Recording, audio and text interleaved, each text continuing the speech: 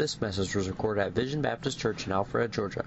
It is our prayer that you'll be blessed by the preaching of God's Word. Please join me in Genesis chapter number 16 as we continue in the book of Genesis tonight. Genesis 16, as we continue to look at the life of Abraham and the example that is given to us. As we said, Jesus walking on the road with the disciples said, he explained to them how the Old Testament was about him. And they also said, we're told in 1 Corinthians that the Old Testament is an example.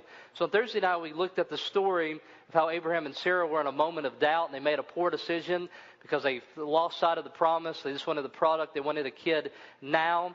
And now we're going to look at how the torch of the New Testament goes through the caves of the Old Testament and shines light on something that seems meaningless. It has real significance when we can see it there.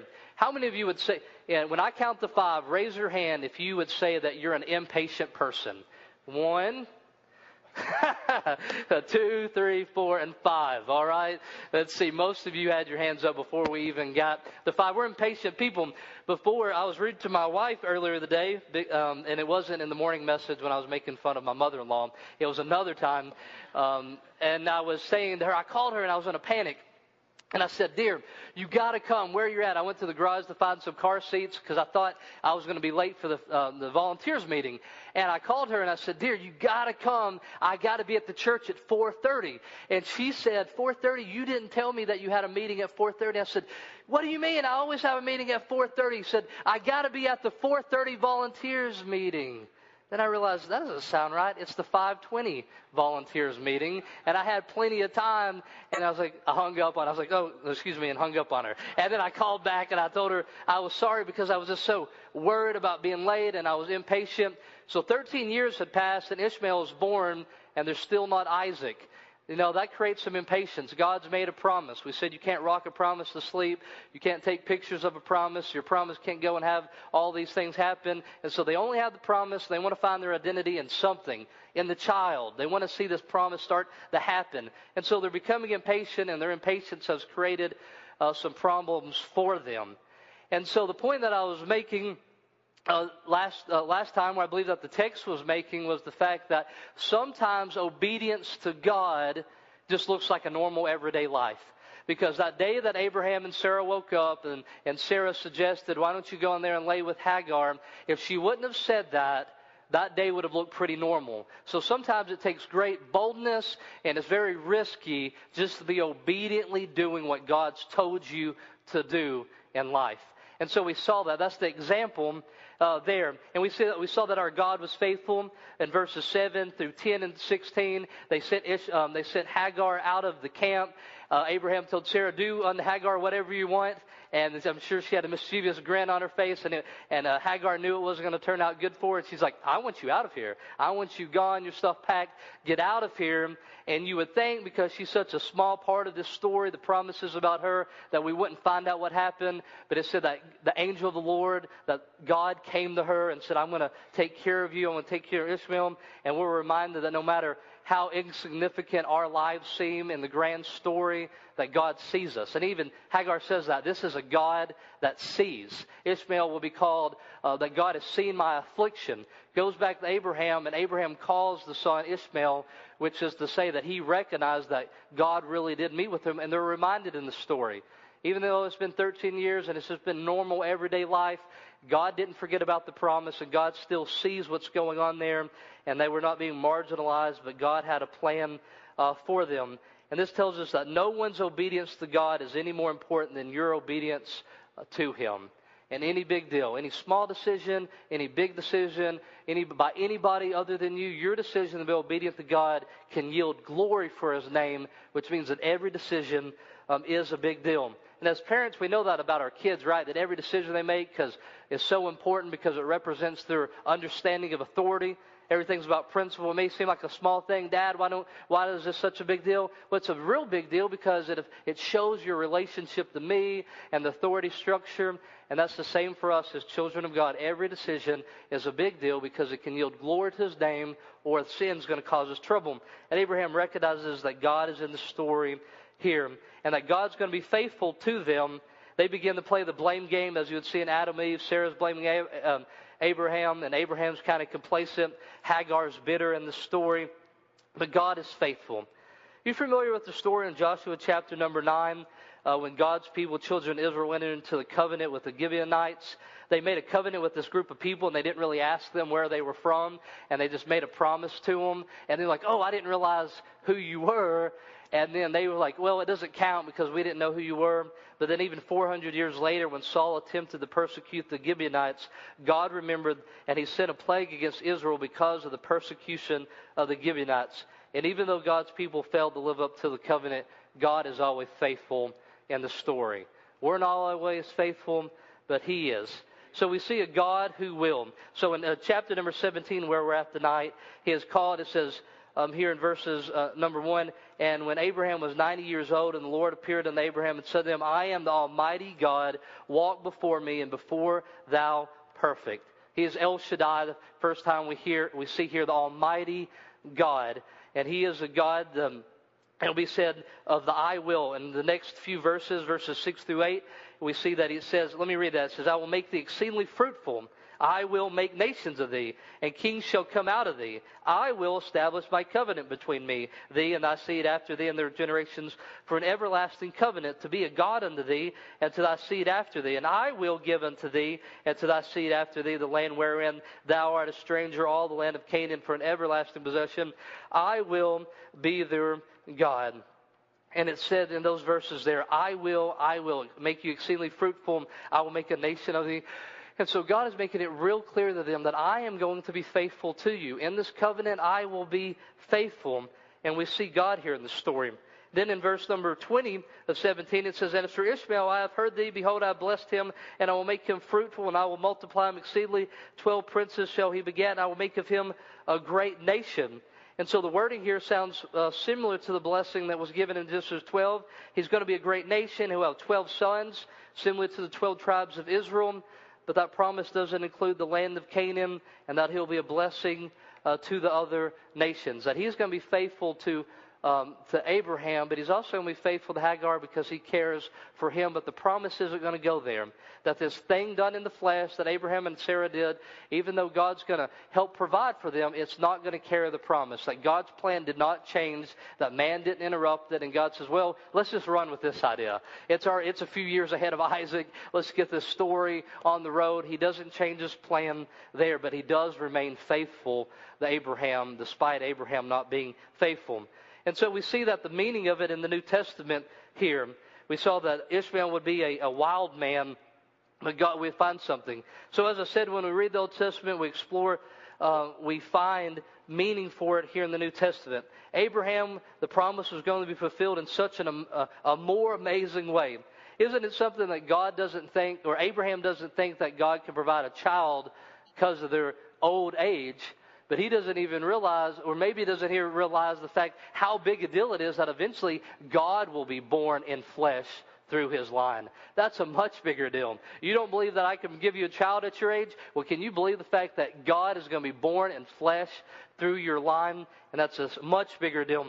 And we're told in Galatians chapter number 4, verses 21 through 31.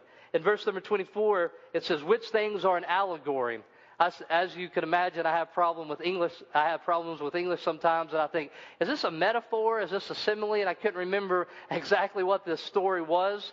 And I was reading here in Galatians, and it said, these things are an allegory. I'm like, oh, there it is. All right. And so apparently the story in the Old Testament's an allegory for something. But we'll start in verse 22. For it is written that Abraham had two sons, the one by a bondman, the other by a free woman, and he who was of the bondwoman was born after the flesh, but he of the free woman was by promise, which things are an allegory, for these are the two covenants, the one from Mount Sinai, which gendereth the bondage, which is of Agar, and this is Agar in Mount Sinai in Arabia, and answereth to Jerusalem from now, and is in bondage with her children. Down verse 28. Now we, brethren, as Isaac was, are the children of promise. But as then he was that was born after flesh, persecuted him that was born after the Spirit, even so now, so it is now. Verse 31. So then, brethren, we are not children of bondwomen, but of free. So we're learning a lesson here. And the mess that they made, we get some meaning here given the New Testament. So through this allegory, we get a better understanding of the seed of Abraham, as we're called in the Bible. Hagar was a slave, And the old covenant enslaved us. In Acts 15:10, now therefore, why tempt ye God to put a yoke upon the neck of the disciples, which neither our fathers nor you were able to bear? They're saying, why do you want these new people that are becoming Christians, why do you want them to have to perform all the law and to be circumcised? Don't you realize we couldn't perform it? Why do you want to put it on them? Why do you want to enslave these people? Because we are children of promise. So in the New Testament, as we read this story, we realize we are Isaac in this story, that we are the people of promise, and that we are not people that are made of the flesh. That in here, your salvation was not made by your outward performance, your scheming and planning, but it was made by faith in Him. Sarah was a free woman, and Christ made us free. In Galatians 5:1, stand fast, therefore, in liberty, wherewith Christ hath made us free, and be not entangled upon with the yoke of bondage. You see, Ishmael was born of the flesh, and Isaac of promise. Ishmael was born of flesh and could not be controlled. He was a wild man. Likewise, the law appeals to the flesh, but cannot change us, and we cannot control it. And Isaac was being born of the Spirit. So we learn a lesson here, that God took this story and He used it for us to read it and see it. And that we are not the children of flesh, but we are the children of promise through Abraham. As I've said before, when we get to heaven, there's not diverse stories. You don't ask people, how did you get here? We all know how you got there. The same way, it was because we put our faith and trust in Jesus. There's not going to be people sitting around and Jesus being glorified and then little thrones setting up and saying, I fed 3,000 and I built this, and another person glorying what they did. We all came because we were people that received the promise given to us by faith. And so it's not of the flesh. But then also in the area of sanctification in our lives. So this passage seems to go very well with where we were at in Romans. We're told that it's salvation by faith, but then we're told that He's given us victory. But what should we do in claiming that victory? We should recognize it to be true, and then we should reckon it in our hearts. We should know it, we should reckon, and then we should yield to it. So God has told us here, He says, I will 5 times. And He says, I've made a covenant with you. But even though He didn't demand anything of us for our salvation demands a great deal from us, doesn't it? Even though it's a free gift and there's no requirements on it, faith, it's given to us. But when we receive it, there's so many demands upon our lives. There's so many things that we want to do. And we see that exemplified here. We saw work before. Abraham was working to fulfill the promise. And He said, don't work like that. And then even though He said, don't work, then He says, now I have something for you to do. And so there's a tension there, isn't there? And so it isn't do nothing at all. It says do nothing to try to earn and nothing in effort to try to earn your salvation. But it says there are some things that you should do in obedience.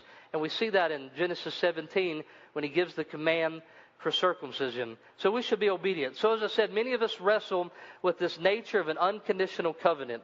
The question that is raised is that if the covenant depends upon God, why are conditions placed upon Abraham? And the answer is simple. Although God promises to Abraham were unconditional, Abraham's enjoyment of the blessings was conditional. In other words, within God's unconditional promise, there's some demands given to us after salvation to be obedient to Him. And that obedience is a fruit of the fact that we are truly His. So we see here He says, you will. So we've been told, He said, I will. But in Genesis chapter number 17, He says, you will.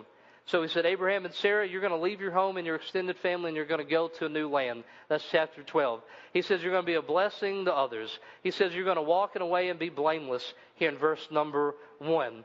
Then He tells them in verse number 10, it says, and this is my covenant which ye shall keep between me and you and thy seed after thee, and every man-child upon you shall be circumcised.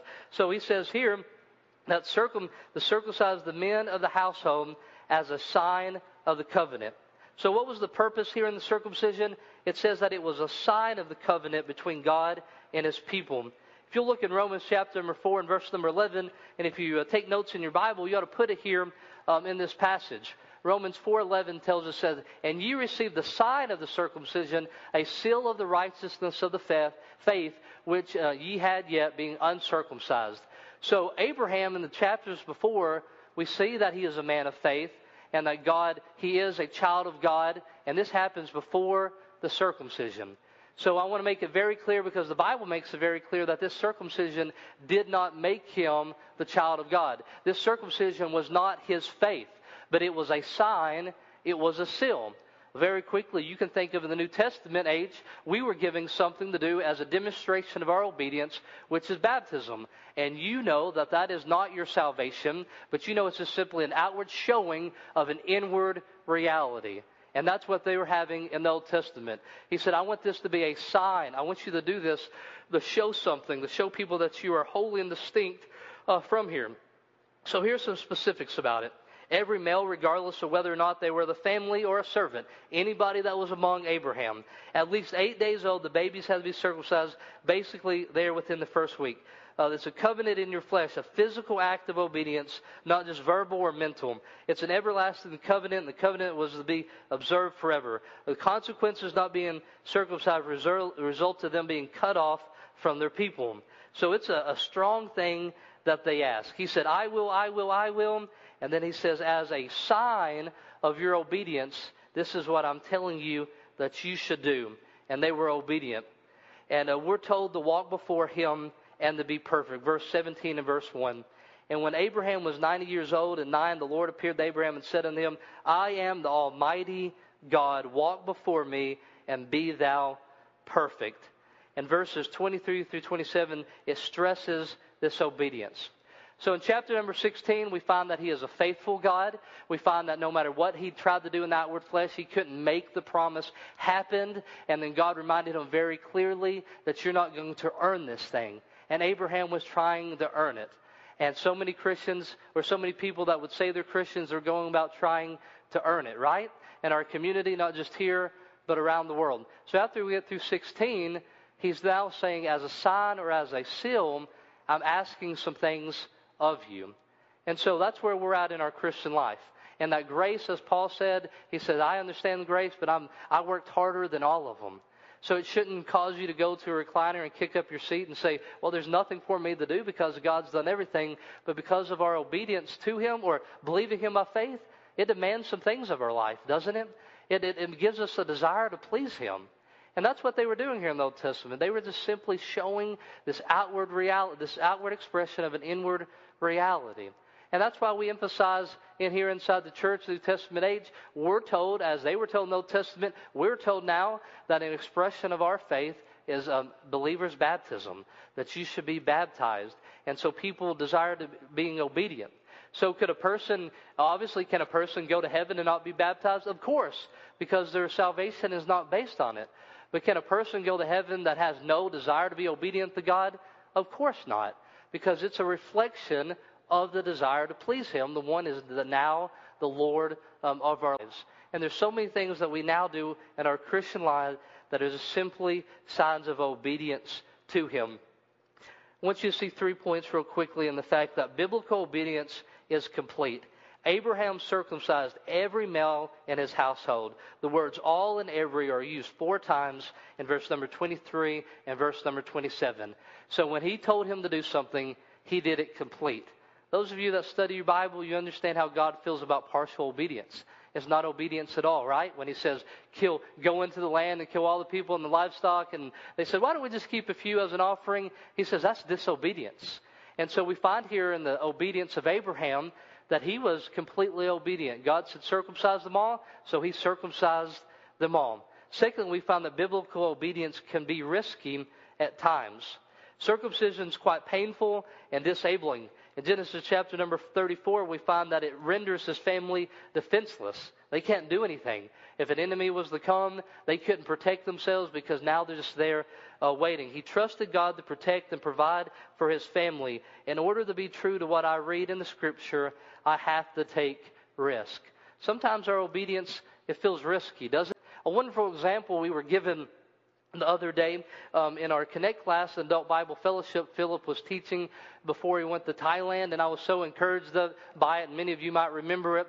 But he was talking about how him and Laura just got married, and they were on deputation, and they were at a point, and Philip had a system in place where he would give to the church of what had God had blessed him with. And he came to his normal point in his system where he got an email. You know, Philip, everything happens through a phone. I'm surprised him and Lori didn't get engaged through their cell phones. They're so techno-savvy. But he gets this email, and he knows that some money had come in through some work that he had done before he started deputation. And he got to a point, and he said, well, I need to give, but I don't know if it's the best thing I should do. Maybe I should wait until I get home. And he said, you know what, if I'm going to go to Thailand and I'm going to trust God, I'm going to be obedient to him, then why not do it right now and just trust God? And he went through his normal system, and he gave, and he talked about those few days where he just had very little money, and he didn't have much gas. He didn't know what was going to happen. He came to the church, and somebody didn't even know about it. They bought him some gas, and all that happened. But he just talked about realizing at that point that he was going to have to make a lot of decisions over the next couple of years to be obedient. So he might as well do it right now. As we said last time, we don't mind being in control as long as him being in control doesn't interfere with our desires and it isn't risky. When Abraham did this, it was risky. It wasn't like he was in a controlled environment and he could say, time out, somebody comes in to attack all of them. He can't say, no, time out, we're doing something right now, don't bother us. But it put him in a very vulnerable state. And sometimes obedience can be a very risky thing. So not only is it complete, but it's risky. And then I want you to see here in verses 23 and verse 26, and Abraham took Ishmael his son and all that were born in his house, and they that brought with his money every male among the men of Abraham's house, and circumcised the flesh of their own foreskin in the selfsame day as God had said unto him. Verse 26, it says it again. And that selfsame day was Abraham circumcised in Ishmael his son. So that two terms were used twice in a row, was that self-same day. Abraham was obedient immediately here in that self-same day. Abraham did not say, all right, God, I hear you. I know what you want. I'll do it tomorrow. I'll do it next month when I have a little more leisure time. I'll do it after I do something else I want. Abraham knew that the time to obey God was now. I'm sure you parents have some kind of way of telling your kids that slow obedience is no obedience at all. And Abraham knew that. He knew that God had given him something to do. It didn't make complete sense to him. It put him at a vulnerable state. But he wanted to be obedient. And this was an Abraham now that had got to a point, and God had brought to him a point where he wasn't acting, earning a salvation, but it was just a reflection of what God had done in his life. And so I just challenge you in here that we should be very active about the ministry God has given us. People that aren't working for a salvation ought to be the busiest people in all of the world, because our lives are freed up. As I've said before, when I look at my to-do list for the week, I never look and say, earn your salvation. Wouldn't that be a horrible thing if you wake up tomorrow and say, well, I'm going to work, I'm doing this, but one of the big things I got to do is I got to earn my salvation. But we don't have that anymore. And so we get to live our lives just saying, God, you tell me what you want, and I want to be obedient because I love you. And we have these outward expressions of inward realities. He made it real clear to Abraham. He said, I have something I want you to do. And Abraham said, yes, God, I'll do it right now. In the New Testament, we're told that in baptism, but we're told it in so many other things. I don't know where it is in your life. Maybe it is baptism. Maybe you say, I need to be obedient in baptism because I know it's clear in the Bible that's taught as something that a believer should do. But there could be a million different things in your life that you've been wrestling back and forth with. And can you remember what you know to be true about God from Romans this morning and Genesis? He's faithful to us, and that he is going to take care of you. He's going to provide. He's going to lead you into what is best for you. So your obedience may seem risky, or it may seem, or maybe your obedience seems like just a normal day, but you're getting tired and you're in a moment of doubt. And we should continue to trust him, and we have that example. Then as we see here, we aren't children of the flesh. We don't go about living our Christian life as fleshly people, but we simply trust him to do what he did at salvation. He'll be faithful to complete in our area of sanctification. Let's pray. Heavenly Father, I thank you for the example of Abraham given. Lord, we see obedience being complete, Lord. We see it being risky, and we see it being immediate. I pray that you'll work in the heart of believers tonight, and if they have an area of obedience, Lord, and that tonight that they will do it as just an expression of their love for you. As people not working for our salvation, Lord, that you made a covenant with us, Lord. You are faithful to us. I pray that we will now show you our love through our obedience to you. I don't know what's going on in the hearts of people, Lord, but we do. And I pray that you'll have your will and way in their hearts. This message was recorded at Vision Baptist Church in Alpharetta, Georgia. For more information, log on to www.visionbaptist.com, where you can find our service times, location, contact information, and more audio and video recordings.